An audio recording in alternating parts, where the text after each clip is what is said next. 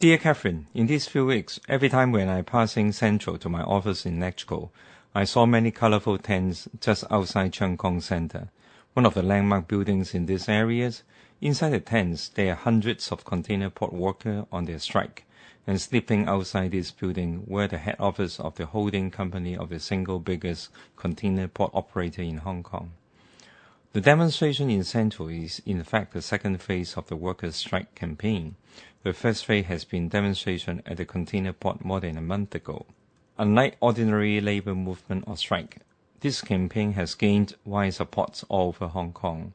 Students and young people are amongst those who always stand side by side with the workers. The trade union has raised nearly 8 million strike funds from public, and this is record fundraising for a single strike. When the donation box was set up outside the MTR station for less than an hour, there are already more than $10,000 raised. Of course, every time the workers ask for public join their demonstration, there will be several thousands people joining. You may ask, why so many people support the worker? Over the past 10 to 20 years, there has been a phenomenon that there emerged a few giant commercial groups that have business in nearly all areas and together monopolize almost all business they have engaged, including property, supermarket, telecommunication, buses, ferry, and of course container port operation. While these groups have easily raised billions of revenue every year from the extensive commercial network, their employees usually cannot share much of the profit. On the contrary, these groups have been using all possible means to reduce the expenses and salary payout. For instance, in the container port, the commercial group controlling this container port, which account for more than 70% of market share, has been using the tricks of contract out to gain more profit. Though thousands of workers are working very hard for the 24 hours round the year non-stop services in the port, most of them do not have any employer-employee relationship with the port operator. The contractors involved, being the middlemen, have the mission of squeezing the worker further and achieve the target set by the big boss behind and help the big boss to avoid the responsibility that fall on them. Hence, the workers are earning less than 15 years ago, and yet there are few workers on every shift to share their workload. The end result, they have some 30% less in headcounts in every shift, but less salary compared to 15 years ago. They need to work non-stop for 24 hours or even more to gain the salary promised by the contractor. In contrast to less than flat $58 hourly wage earned by the port workers, no matter it is overtime or 24-hour shift, the port operator has successfully achieved record high profit of over $3.5 billion just from the operation in Hong Kong. The workers don't have proper meal time, and their meal will be served by lunchbox, which delivered through the crane and have few minutes for them to finish.